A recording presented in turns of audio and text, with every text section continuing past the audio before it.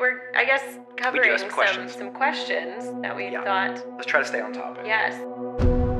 The point beyond which I always told myself I could never go, I'm going, I want to see how it feels, and it actually felt pretty great. Right. And I'm really happy. And I decided I want to go all the way there and work my way back. And I just decided that there is no working my way back. I'm going to work my way forward. Really, for me now, the way you just said that was good. I feel myself releasing from that identity of the origin story. This is the airing of grief. Conversations and correspondence about spiritual de- and reconstruction. Season 2, Episode 20. The Meaning We Assign.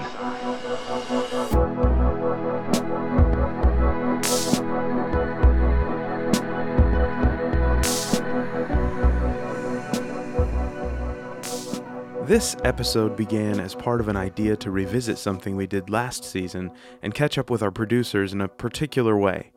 But what started as pairing off to record calls became something different, at least for Derek and Jamie, who got together in Derek's studio to have this discussion. And I think that should bring us up to speed. Oh, God. Okay. This is the hardest part, is figuring out how to begin. I know. I guess, it's like what David Dark talks about with culture is like when you're talking about like affecting culture and like being in culture, and he's like, no, culture, like it's like that old Palmolive commercial. You're soaking in it. Like it's not over there. Culture's not over there. It's not a thing being done all over there. You are it. You are generating it. You are in it. Tub. You are it. Mm-hmm. Yeah. Mm-hmm. So to answer your initial question of how and when do we start, I think we have. I think we start. Yeah. We're gonna interview each other. Yes, we are. Is what's gonna happen, and we're gonna try to keep it as short as possible. I think another thing I think we might have just done. I think we might have just forced Kevin to air ours as one integrated thing. Yeah. As opposed, like I think ours are gonna have to be one thing.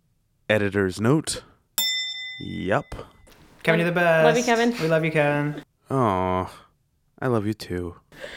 Okay, so let's do this.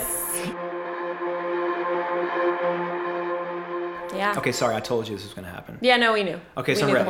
I'm ready. Okay. Let's do it. Okay, so I suppose I am asking you questions. So what are we here for? What are we doing here? We are here to, I think we realized that, throughout last season, like first season and this season, we're holding space to hear other people tell their stories, which is awesome and really fun. And then Kevin brought up the fact that, maybe people would like to hear from us about our stories. Yes. Build some bridges there. The funny thing that you and I were discussing right before we hopped on this was the fact that y'all have heard us talk about ourselves a lot. So often. So I feel like we're here to, I don't know, maybe just hopefully share some new bits of information. Right. Doubtful, because we've had you and I have talks. Never been shy about sharing our stories. Also, I said something to someone once about how like a hot mic situation is never going to happen to me, like the whole like grab her by the pussy thing that happened to our 45. I said something about how that's never going to happen to me because no one will ever catch me saying anything worse in secret than I've already put on Twitter. Well, so Derek Webb. Yes. Bring us up to speed. Tell us about what brought you to that moment. Right. So we've had a few. We're covering some questions that we thought. Let's try to stay on topic. Yes. Every good podcast has some banter at the beginning, Right. So bring us to this moment where, you release a lyric video on Relevant Magazine's website where for the first 2.5 minutes, every single, Theo Brogen is like, oh, hell yeah, we're going to cover this on Sunday. They're texting all their pals and they're like, learn these chords. They're probably very similar to all the chords you already know. It's going to be easy for you. And then he gets to the bridge and he's like, oh, fuck. Never mind. Scratch that. Like you hear the record scratch, like his whole world flips over. So tell us, Derek Webb, what happened? I'm so good at this. No, that was great. So what happened? What happened there? did you get there? What a great question. And so I think probably because I know the questions, and so I'm going to read some of the question into the way you framed it. That was the best. I would say that, so in other words, like from, the previous album, which was the I Was Wrong, I'm Sorry, and I Love You album, which felt like a hearkening back to my first album. It was kind of like at the 10-year mark of She Must and Shall Go Free, I was putting out I Was Wrong. And ironically, there's a lot ironic about that record, but and then took about a 4-year break and then put out Fingers Crossed. So what the hell happened, in between that, when it looked like I was maybe circling back around. Yep. And then all of a sudden Fingers Crossed comes out. But basically for me, what happened was I got divorced. Wait, what? I went through a divorce. That might be a revelation for some people. I went through a divorce about 5 years ago almost. And here's the thing is like big personal disruption and trauma does not cause spiritual deconstruction. That's true. Yep. But what it does, in my experience, is it creates the opportunity for you to tell yourself the truth. For you to tell yourself the truth, for you to take some stock, for you to take a hard look at. In other words, it's like it's like tacking a little renovation money into a mortgage or an amendment onto a bill. Yeah. It's like when something big is getting pushed through, you might as well just tack some other stuff that you feel might be important on there. Yep. And it doesn't, like if you're already processing a lot of grief, why not process a little more? Yeah, that's And really so for me, I feel like that's what happened. While I was up in free fall, I spent as much time as I could learning everything I could. Yeah. So it's like the deconstruction wasn't caused by the personal, hard seasons of life. They just create the opportunity for it because you hit the wave and you're up in the air. Yep. You can either just close your eyes and ball up and then wait to hit the ground again or fall back into your boat or whatever. Yeah. Or you can like do the harder work and you can open your eyes up and you can slow time down and you can say like, I'm going to learn everything I can while I'm up here. So that when I hit the ground again, I'm going to be a better person or I'm going to understand how to navigate better or I'm going to know where I am and know if that's where I want to be. And that's to me that's really the whole story. I mean, I think a lot of people hear, it's that typical like guy gets, person gets divorced, person goes through spiritual deconstruction, person just says fuck it all and lights a match to the foundation of the thing of their whole lives because they've already screwed up so much of it and why not a little more? And it's like, no, I think maybe that happens and I'm sure it does. Well, no, but the thing is even when I hear you say that, I'm like, good. Well, right. That's what should happen. Well, no, you're right. You're right. But you're right about that. But I think it's more like, no, like when people spend so much time trying to avoid hard things and disruption and really being put in a position to have to assess the life that they've constructed for themselves for fear that it won't be what they truly want. And what's that going to mean for how they're going to now live in the midst of it? And I just think a lot of people spend all their time avoiding. They know where the dark corners are. They just don't want to go near them. Right. Yeah. And I think that when things like that happen, it just gives people the opportunity to just see and address it all.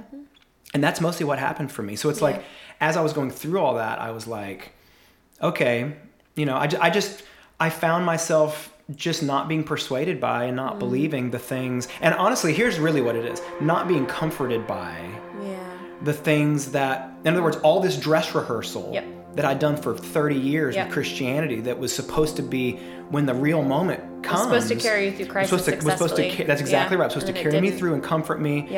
And this God who was supposed to be there, presumably who I'd been talking to all this time, but I'd never seen before. I'd never heard his voice. Some people claim to, but I don't know. And just wasn't there.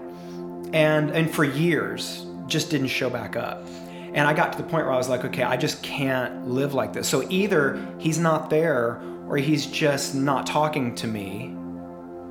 And either one, then it's an oversell and an underdeliver. That's right. Either of those options, because either like that's right. The construct was imaginary the whole time, so oops, or he's not as good as we were taught. He, they, it, whatever is not as good as we were told because this is the moment where the payoff was kind of supposed to. Right. You put in all this work, you do all this, Right. you have all this devotion, and you sing all these songs, and you believe these things that tell you, like, in those moments of crisis, Right. like, that's when the presence of this thing shows up. Right. And if it's not showing up, then there is that feeling of, like, either you're not showing up for me, and that is really cruel, or you can't show up because I've been talking to a ceiling Right. this whole time. Both of those are going to break your heart. Right.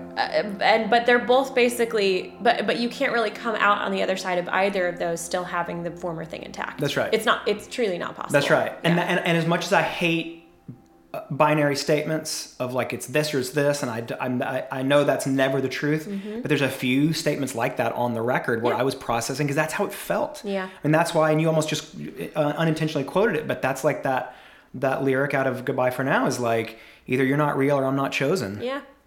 And maybe I'll never know, but either way my heart's broken. Yep. And that's how it felt. Yeah. And so I just decided, you know what, I'm going to give myself a break. I'm going to take a sabbatical from this thing. And I'm going to just see how it feels to be free of it. And when I talk to my children about it, because it's come up, because they realize I don't go to church. Right. And they've asked me about it. And I've just said, well, it's like, it's a thing I did for a long time. And it's a thing I'm just kind of, it's like anytime you do something for a long time, it's like, sometimes it's fun. It's like getting a fun, this isn't the best analogy, but it is to a 9-year-old. It's like, sometimes it's like, it's fun to like get a fun new haircut. It feels crazy at first, but you just want to try it on and see how it feels.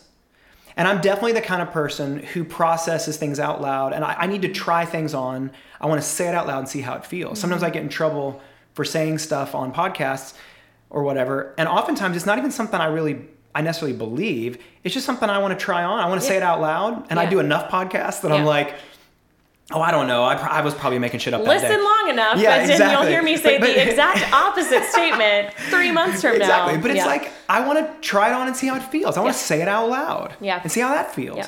And the more I was saying it out loud, of saying, you know what, I don't, the point beyond which I always told myself I could never go, I'm going, I want to see how it feels. And it actually felt pretty great. Right. And I'm really happy. And I want to, and I decided I want to go all the way there and work my way back.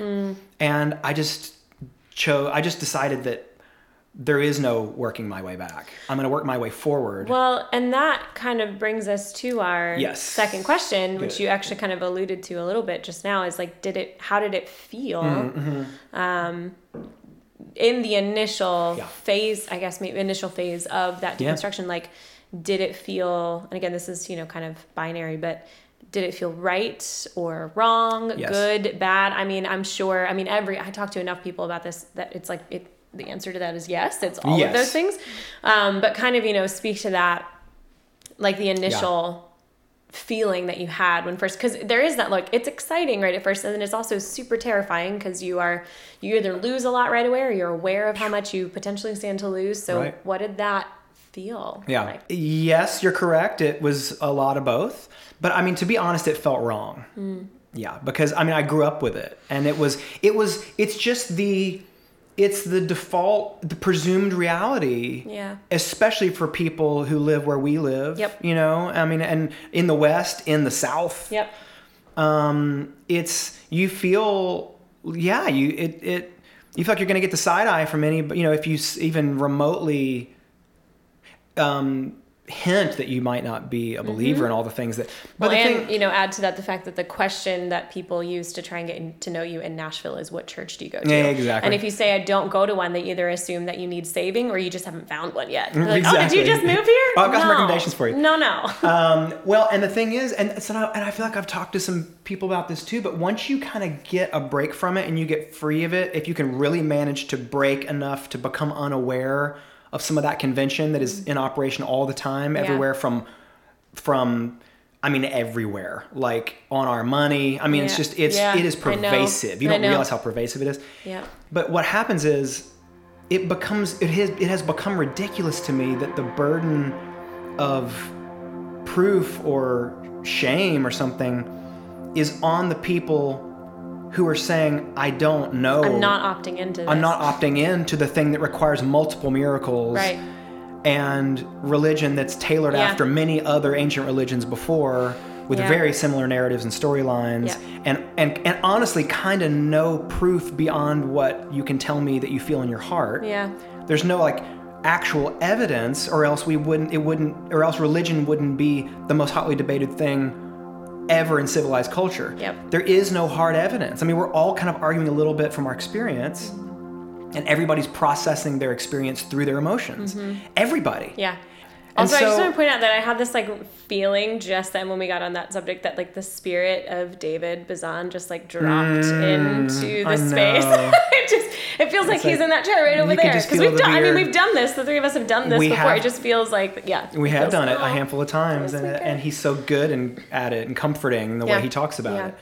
And he was a guy that I went to early, and you were with me when I did it, of Yeah. asking him like, "What now?" Yeah.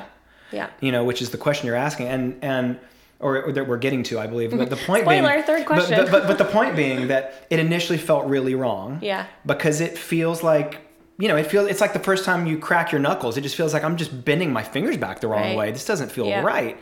But then over time, I was like, oh, no, it feels amazing, and it Yeah. actually is. And I've actually never felt happier or more balanced or settled or more comfortable in the world Yeah. or in my skin, or like, I mean, ever than I do now. And so it became a very right feeling, but for a long time it was, you know, now luckily I was surrounded by, you know, great friends who are not, who typically don't operate out of fear in their lives, you included, who didn't make me feel any particular way about it. So, because I think where it would make you feel like wrong and the wrong is reinforced is when you're around people who are like concerned. Yeah. And Yes. and the Yeah. handful of my evangelical friends who made it through all that with me, and who I still have, and I have more than a handful of them, are just the quality of people for whom this was not an issue. And they were like, I don't care what you believe about stuff, and I actually, and Yeah. honestly, don't even care what you've done. Yep. I love you. I'm with you. I'm not leaving you. Yeah. I mean, you know, and now the majority of those previous evangelical friends did not react that way. And I'm shocked and by I'm no, that. I know, and I'm not saying that I made that easy. I bear my responsibility in that Sure. equation, but a few remarkable people did, and they did not put the burden on me of. They did not make me feel wrong about it. Even my therapist, who is a Christian, I knew that about him. Mine was too. And I knew, but he's a remarkable man. Yeah. And he was completely open and cheering me on, saying, you need Yeah. to go all the way, Yeah. and I'm not leaving you as you do it. Right. And I will never persuade you Yep. not to, and I will never proselytize in our safe space together. Yep. And he was he was remarkable, and it was really due in no small part to him creating that space for me, Yeah. that I was even able to do it, because he Yeah. was one of the few people I felt safe with at that time. Yeah. That's big. Anyway, so that's Yeah. that's how it felt. Yeah. And so for you, Yes. bring us to how I have it in my notes. Just bring us to today. So Bring Yeah. us to today, Derek Webb. Yeah. I mean, like, well, and that's something, and I'll just kind of say it the way I frame it with my client work. Yeah. A lot is, you know, when we're talking through or going through my intake form with them, when we're talking about their religion of origin, their relationship to it, kind of Yes. the messages and stories they heard from it, how they internalize those, and then kind of, you know, the implication there is, you know, where, you know, tell me about your kind of deconstruction, and then asking them to kind of bring us up to where they are now. And the way I say it is like their current belief association, even if current belief association is I don't have one, Right. Which is usually where people are or just are today. And so, and I think I maybe have even said the whole, like the first conversation we had in your living room, Yes. where you said that thing about free falling and realizing that the ground may never be coming. Yes. That whole idea where it's like, it's not about landing Yes. or arriving anywhere anymore. And that's one of the most freeing things of the deconstruction experience, is that your reconstruction doesn't need to look Right. And getting like- comfortable like with a- what's feeling around, Right. what's falling around you, Yep. that might float near and far as on the way down. and you have no real invested commitment to like keeping something. Right. So, you know, it's even hard to really ask for the question of where are you today, because today might be different than tomorrow. That's might be right. different than yesterday, but that's its own answer. So, so the story is its own answer. Yeah. Yeah. but- And I feel like, I feel like other than to say, I could say a lot, or I could just say that I am happily free of my previously held beliefs. Yeah. No, that's a great way to put it, because it's not like I traded those for a different one. I did not. I'm just without. Yeah. And that really is how it feels to me most days. Okay. It's just not a thing I think about. Yep. And it's not a thing, that I feel like is required for me to have an answer at the ready in order to feel comfortable in my skin, in order to feel comfortable in the trajectory of my life and my eventual death. I just don't. I don't feel as though it's necessary for me to understand and have all that wrapped up and have answers to that, for me to feel like there is purpose in life, or that there is true happiness, and I think a lot of people would say things like that. But then what's your purpose and what's the point? And I'm like, are you serious? Yeah. Like, I had an amazing meal today. I got to spend time with amazing people. Pleasure gets to be the pleasure. Yep. And not to the point where it's destructive, but to the point where I'm truly enjoying everything, and I'm grateful, truly. Yeah. And feel, so it's a kind of a constant processing of wanting to, because I have a investigative type mind and imagination, and so I am still, I do still like.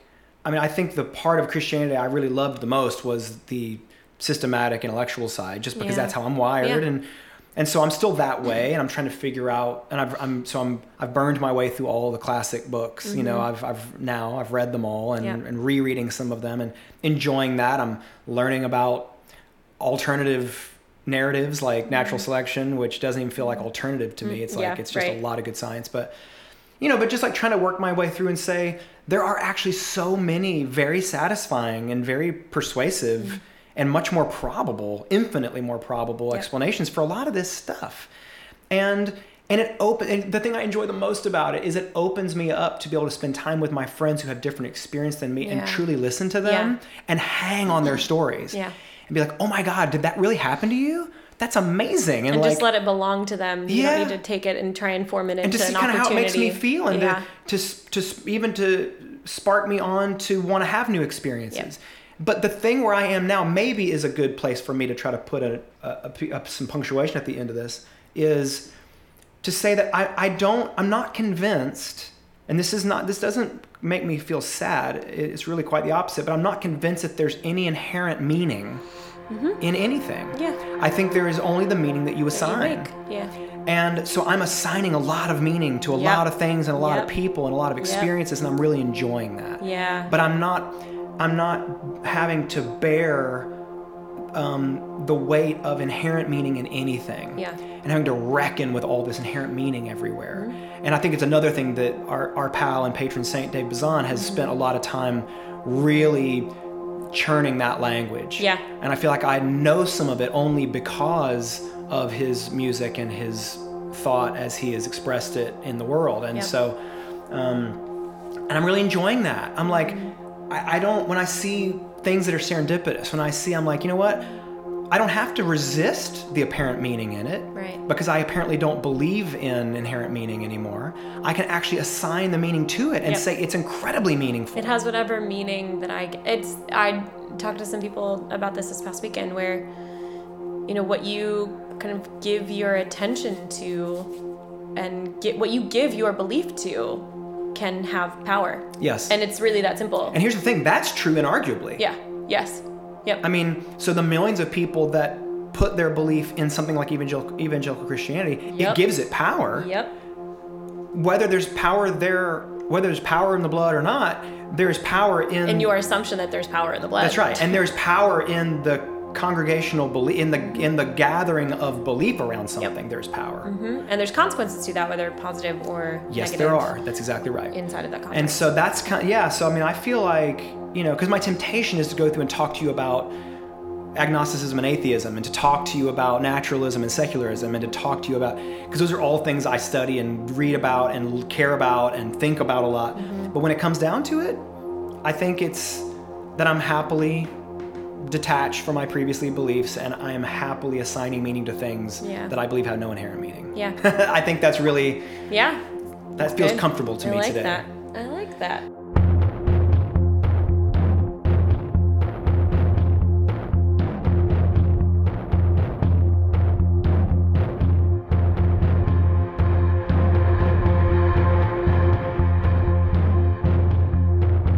So Jamie Lee Finch. I have some good thoughts. Oh, yes, my ma'am. Answers to these questions. Yeah. Hello. So I'm gonna hit you right back Yeah. with some of these same things, and again, we're gonna have to resist knowing a lot of each other's stories. But so for you, what was the initial catalyst of deconstruction? What was the thing that initially cracked the dam, provided the opportunity, forced you into the moment? What was it for you? Well, it was interesting listening to you talk about your experience with it being a divorce. And, so there being like elements of heartbreak and loss and, just heartbreak and loss. And just thinking about how, obviously there's some things to be said for the fact that I never really, and I've said this on other in other outlets and podcasts before, but I never really felt like I belonged at all anyway. So there was it was my relationship towards that belief system in the first place was just a lot of contorting on my part. And a lot of I hacked it for 2 months. And then I was a little more myself on any given day than I had taught people to be comfortable with experiencing me as, and then I felt like I, disappointed them or lost the whole thing and had to start over, try again. And it was just always this continual, I'm trying to be less and less and less and less of who I am. And so there was that already. I really see it as, for me, it's so funny. I'm at a point, I'm feel myself arriving at a point where I'm probably not going to be having really these types of conversations very much anymore. As far as what happened, because I'm just I'm finding myself in a spot where I am learning about, and this will come up when we talk about the third question, but I'm learning about things that I remember my child self being so drawn towards without any real explanation or external introduction to it. But I had to not, simply because I was raised by the parents I was raised with, born at the time that I was born, in the place I was born, and that's just the story system I was given, that I didn't really get to explore the one that I felt was right for me. And all I'm doing now, this isn't some it feels very true to me now, this isn't some hard, sharp left. I'm just returning back to I just had there's a weird 20 years there where I just made the wrong choice in a sense, but I did the best I could with what I was given. Right. That's all I could do, so. And as usual, your point of evolution is aspirational to me, because I'm thinking about how, and this makes sense to hear you answer that way, but I think about how liberating it will feel one day to not start with the story of, in other words, to not be defined so much as how did I get here, and here being such an interesting contrast with something else, but it's where I am and where I'm going. Yeah.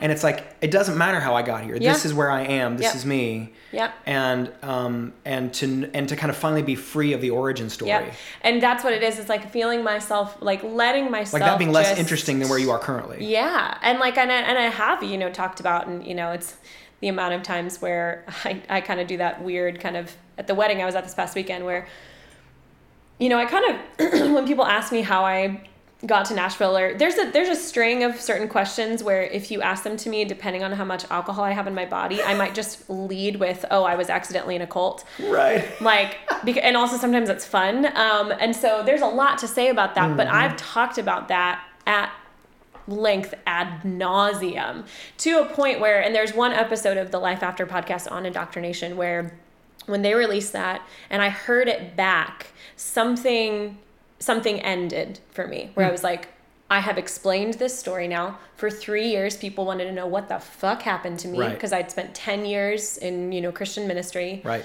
And then I went off and did this thing, and I was a missionary my parents could be proud of, and now here I am.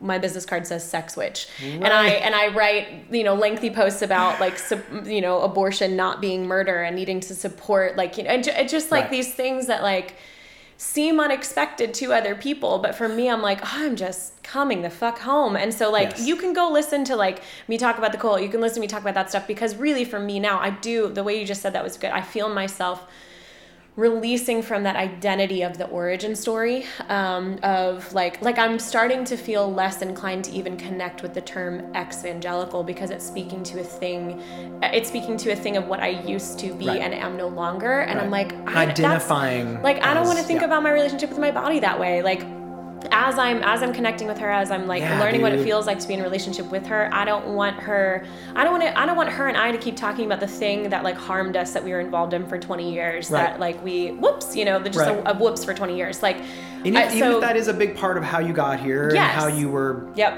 cast into and thrown into all the lessons you learned. We'll never be able to get totally away from that. But for me, so it's like the interesting catalyst for deconstruction, answer that question. I'm like, for sure, if you want to get down to the brass tacks of it, I came back from England from being there, and some things fell through with the visa process, and that church handled it really, really poorly.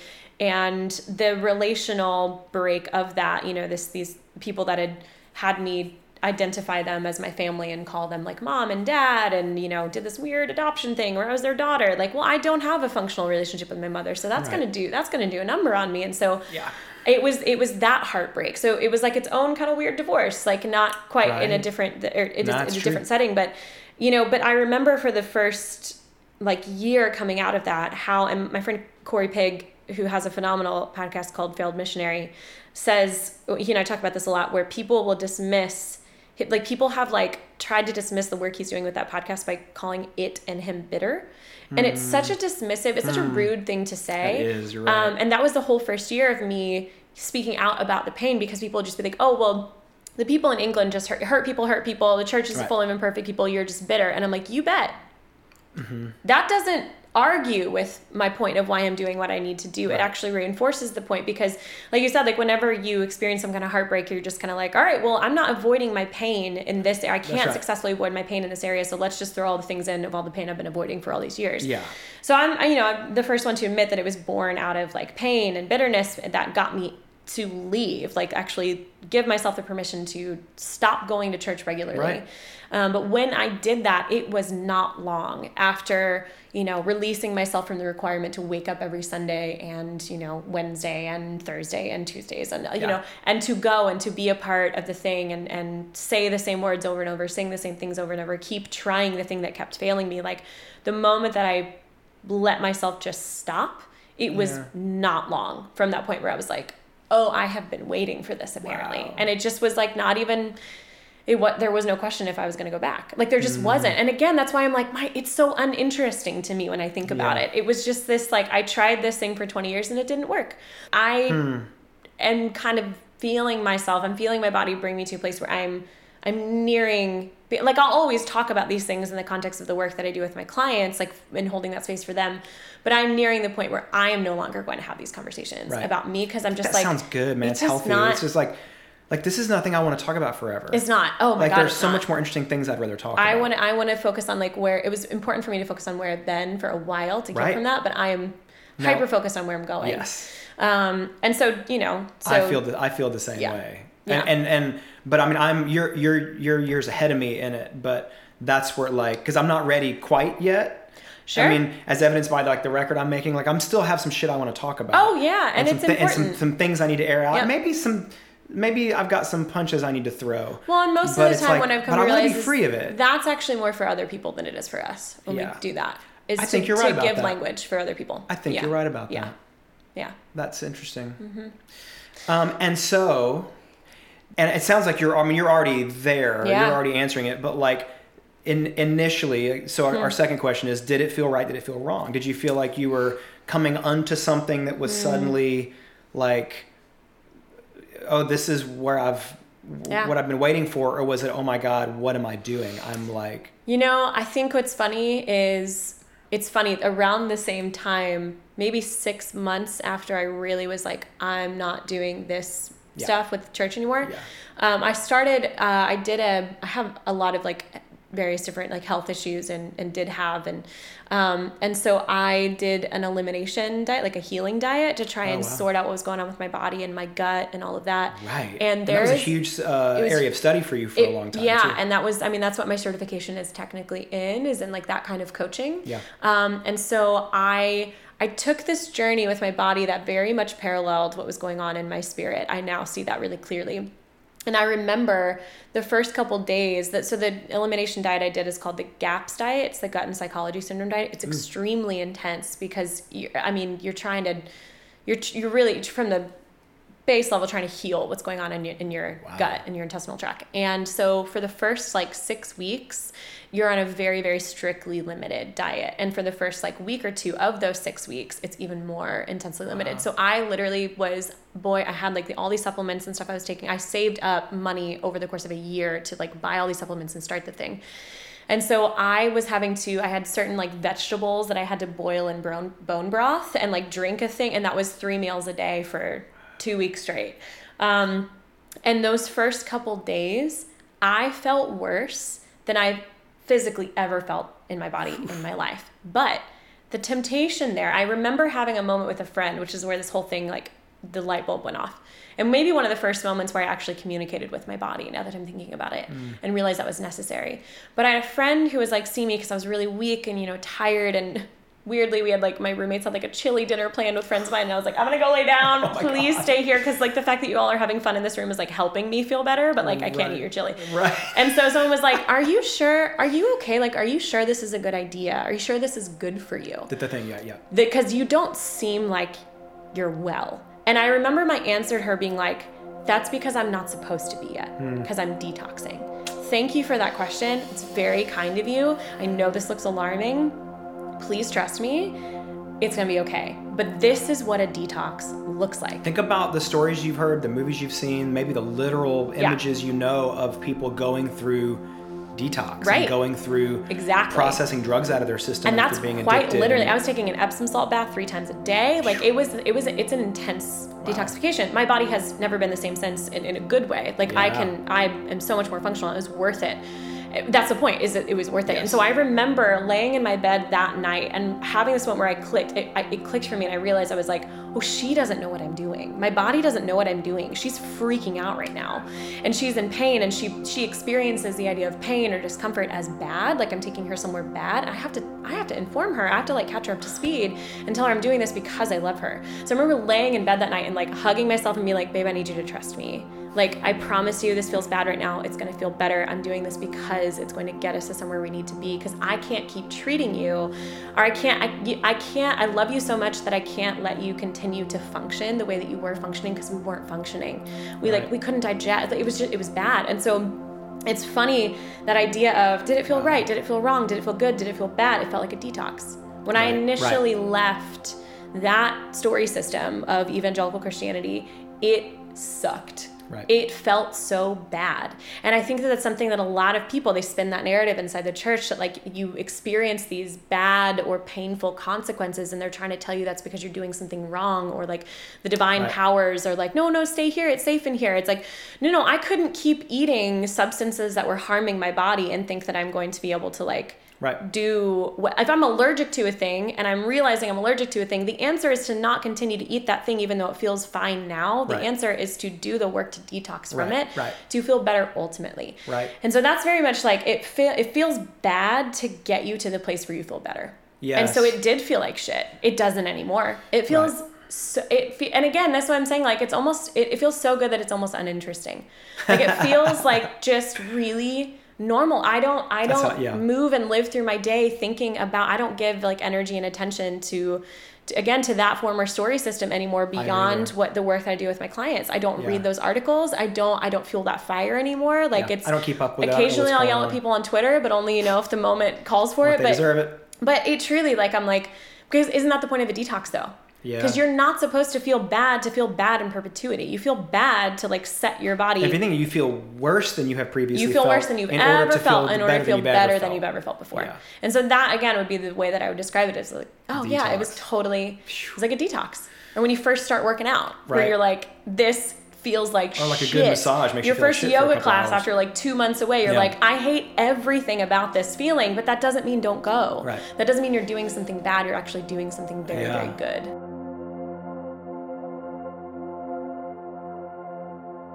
The friends or the community or the connectedness that I had in church that I thought was meaningful and that relied heavily upon me not being who I really am. Right. When I lost all that and I was extremely alone for a while, and then I had to literally learn like how to make friends, like in my late 20s, like it's not a thing people teach you how to do. So I just started going to like social gatherings around Nashville, or people that I like knew kind of from the internet or knew from other social gatherings, or I just started showing up to things uninvited. Like I was so uncomfortable, and I was like, but I need like human interaction, like desperately. And like I started to, and out of that, like there were a lot of awkward small talk. There was a lot of like weird times, but there were like a tiny handful of people that I would have these moments where I really clicked or connected with them over one thing, and then that led to another thing, and then that led to, we don't just see each other out at the same places, like we're gonna grab coffee, and then we have dinner, and then you come over for wine, and then we like now we're friends. And like, and I've said this before, where it's like those people are the people that I know I will have for the rest of my life. Yeah. And I have maybe one or two that were there like beforehand that are still here, like one or two. Yeah. But the people that I have on this side of that work, because they met the real me. And we bonded over things that were deeper and more important and more meaningful to us, rather than the fact that we're just in the same place multiple times a week, and apparently we check the same box in a form about what religion we are. Like, so it's very worth it. It's really hard, but it's very worth it. And even those one or two you didn't know you had previously. Right. I mean, and you know, I think of a couple of friends who I had, and one specifically who I had for more than 20 years. And we just didn't really hang out. Yeah. But he really showed up. And now I know that he and I, like, there's nothing I can throw at this guy now. My best friend and I have been friends we're going on 8 years now. And we both kind of religiously deconstructed at separate times, which was hard for a bit there, because I went first. And then, like, I left at the time where she was really, when we met, she wasn't really in it, and I was. And then I started leaving at the time where she kind of started needing it. Oh, wow. And so it was an interesting time period, but then eventually she kind of left too. But us just being like, willing, able, capable of just choosing each other. And there were, months at a time where we couldn't do that or didn't do that. And you might not have learned it the same way if you'd gone through it at the same time. Right. Yeah. But it is really exactly what you said, where it's like, neither one of us are ever going anywhere for each other now. So I feel it's pretty amazing. Yeah. Early on, when you realized that you were having to when you were still in that situation, in your church situation, in your missionary situation, when you realized you were having to make choices that were literally choosing against who you were and your instincts of what you needed in order to be loved and accepted into that community, were you enough of the person you are now, were the kernels of it there visible enough for you where there were alarms going off at that time, where you were like, this doesn't feel, or did it, or for you, was it like, oh no, this is what people do to survive, and I'm doing it and it's fine? Or did you have like early alarms of like, oh no, this is bullshit, like I shouldn't be doing this? I did, but I didn't know they were alarms, because it was things that my body was doing. Right. Like I was like physically sick, or was having panic attacks, or those kinds of things. Like, because those are our body's methods of communicating with us and getting our attention about things that we don't know. Yeah. And so if I would not have framed it that way, I probably would have said no. That was your body's version of doing that same thing, where your body probably realized, oh, she doesn't know what I'm doing. I was sick. I was sick for the entire first 2 months when I moved to England. Like physically, like, and there was no quote reason for it. My immune system was, and now I know is because of all the stress I was under and just all these alarm bells going off of that I was in an unsafe place. But I literally had like a perpetual cold, but like with like shaky, like flu-like symptoms for almost the entire first 2 months that I was there. And again, looking back on that, I'm like, oh, my body was trying to get my attention to try and save my life. It was being like, we can't be here. So I know that now. It's like a friend from another country who doesn't speak the language, desperately trying to get your attention, to be like, get the fuck out of here. Yeah. But again, it's like when you were talking about that super intense cleanse diet thing that you did, this was the opposite. That was your body saying, oh shit, she doesn't know what I'm doing. Yep. Like she doesn't understand me. Exactly. I need to try to figure out a way to break through and communicate. We have to figure out how to communicate successfully with one another, which is the whole thing that I And that's what you do now. That's why your whole life is. Yeah. I'm glad I asked. So speaking of that, where am I now? Yeah. So what? Yeah. So what? Where? Yeah. So where are you now? Where are you today? Yeah. Similar to you. I'm like, oh my God, there's so much I could say, but I think the first thing that came to mind that I wrote here in my little notes while you were talking was I remember again those years that people like that client of mine that you're friends with like mentioned, like those years that people didn't see, were interactions such as this one, which like someone from actually that community in England, maybe about a year and a half after I'd like left, and I put something on the internet on Facebook, and they're of course the standard question like, hey, just curious because I care, like, are you still a Christian? And I was like, God, there's so many ways you could like answer that question with like so much like, I don't know, bitterness, anger, right, offense, whatever. Swing back. Yeah. Like pull that punch, but I really feel like my body gave me this language, which was like so perfect. And what I said to him was like, the only way I know how to answer that question is to tell you that it is no longer important to me to have an answer to that question. Right. And it makes them crazy. They're so mad about it because they're trying to nail you down. But I'm like, that's the point. It's like, you have to choose. And I'm not gonna. Like, I'm not ever. Lunatic, liar, Lord. You have to choose. God, that whole fucking. But yeah, no, you're right though. It does. It makes people insane for you not to care about having an answer. Because also, there's no argument there. You can't convince me of anything because you're not drawing me from one position to another. I'm telling you there is no position. And so again, that's really difficult for people like that to understand. But and again, to what you said before, where it was like, well, what's your purpose and meaning and what's the point? And it's like, if there's nothing external, then I'm like, what a rude go ask any person who practices any sort of spirituality that isn't like a Western, like you have one specific deity, like that's such, like, they would look at you like you have three heads if you ask them that question, because like it's just an insane, like the only thing.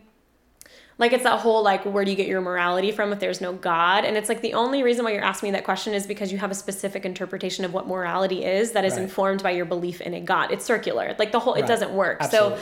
So it is, like, for me, it does come down to, like, oh, what my purpose is. Like, pleasure is the point. Yeah. Like, pleasure is the point. And the reality is like, I find pleasure in kindness and in love and in connecting. Like, the work that I do now, I've said this many times, like after 10 years in ministry, like I deeply feel like the work that I do now is the holiest work that I've ever done, because it's so connected, and it's just returning people back to their bodies and holding space for people to hear themselves, holding this container for transformation.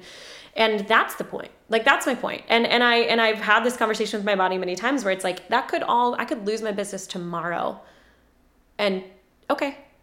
Because like, I'm with her and I'm here. And like, she gave me this work in the first place anyway. And so I don't know, like there's a lot that I'm exploring some things right now, like I said, and returning back to the stuff that I kind of knew that I knew when I was like 7. And I don't want to talk too much about that right now because I am just learning. But it is witchcraft, and I'm learning to like own the title, and like the sex witch thing started as a joke, but it's not a joke. Like, I know. I'm learning to really own the beauty of that title witch and like the sacred history that it has, and how we have been very much misinformed by it being something that we need to be afraid of. Absolutely, of course. And it's just, so if anyone is interested in that, you should read The Spiral Dance by Starhawk, because I'm reading it and it's completely, it feels like I feel like a buzzing in my body every time I read it, because I'm like, oh, I feel like I'm coming back to the thing that I somehow knew was for me when I was really young.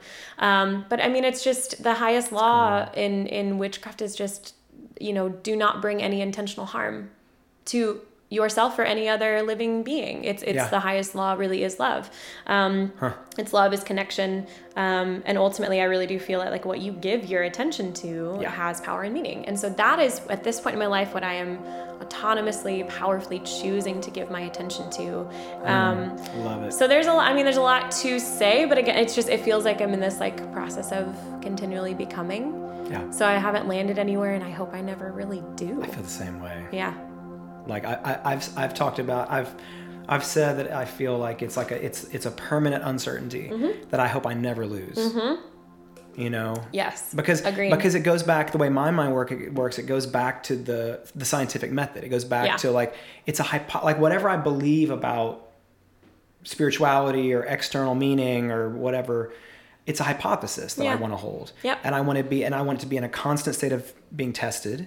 And at the point at which there is any evidence that I can pull into it that runs contrary to whatever the hypothesis is, well, then we trash it, we burn it, and we come up with a new hypothesis. Exactly. But it's like, I only want to hypothesize from here forward. Yeah. I don't ever want to say, Same. oh, I got it. Yeah. I figured it out. Because I know it. Then because man, you lose all the wonder and the mystery You do. of curiosity. And you stop listening, and you stop learning. You know, that always used to be my criticism and my problem with evangelicals when I was one. Yeah. Was it's so hard to get into the posture of coming into new information. Exactly. Yeah. And therefore, when you hear people's stories and you ask them questions, you're not really listening. Yep. Like, you're not really taking any of it in and running the risk of trying it on and seeing how it feels, because you're working really hard to stay detached. Yeah. Because that's the only way to keep your shit safe on your side of the street. Yes. But it's like, you need to be able to really listen to people and really have an imagination big enough to say, but maybe this. Maybe. Yeah. You know, probably. It's okay to even say, probably my thing, but maybe your thing. But maybe your thing. Yeah. I mean, like, maybe your thing is my thing. Like, opinions are okay to have, and preferences are understandable. Yeah. Everyone has the opinions they have because they think they're right. Yes. It's okay to have opinions. Yeah. But I like the idea, I like the feeling of being open and being able to say, but tell me that story again, though, because, and let me go try that for myself and just see how that feels. Yeah. I don't want to be afraid of having any experience and figuring out that maybe it feels real and maybe it feels true. Yep. I just want to, you know, and so it's like learning, being open, like that feels, including going back to and hearing the voices from the thing that I've come from. Yeah. I don't want to say that I'm open to the exclusion of my previous thing, which I Right. think a lot of people do, and I want to be careful not to do, but it's nice. It's like, I feel... It's a good place to be. Yeah. Yeah. And it's not scary anymore. It was scary for a while, but it's not scary anymore. No, it's not. Yeah. Because I don't feel like there's anything conspiring against me or punishing me as a result of, or looking to catch me. Mm-hmm. I actually feel like, no, I just think this is all here. Mm-hmm. It's just the environment in which reality occurs, and I get to navigate in it, and I get to assign meaning to parts of it. Yep. And I don't really think that there's anything coming to get me. Yeah. And for good, like not coming to rescue me and not coming to harm me. Exactly. I'm just here in it and get to navigate it and get to enjoy it. Like our pal Ashley Ecker says, we're learning in public. That's right. I love that. Yes. Yeah.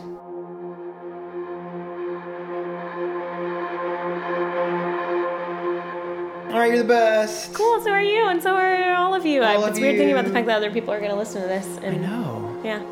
This is what our conversations sound like all the time. This is actually what we do anyway. Yeah, it is. Yep. You're the best. Bye. Neither one of us know how to end it.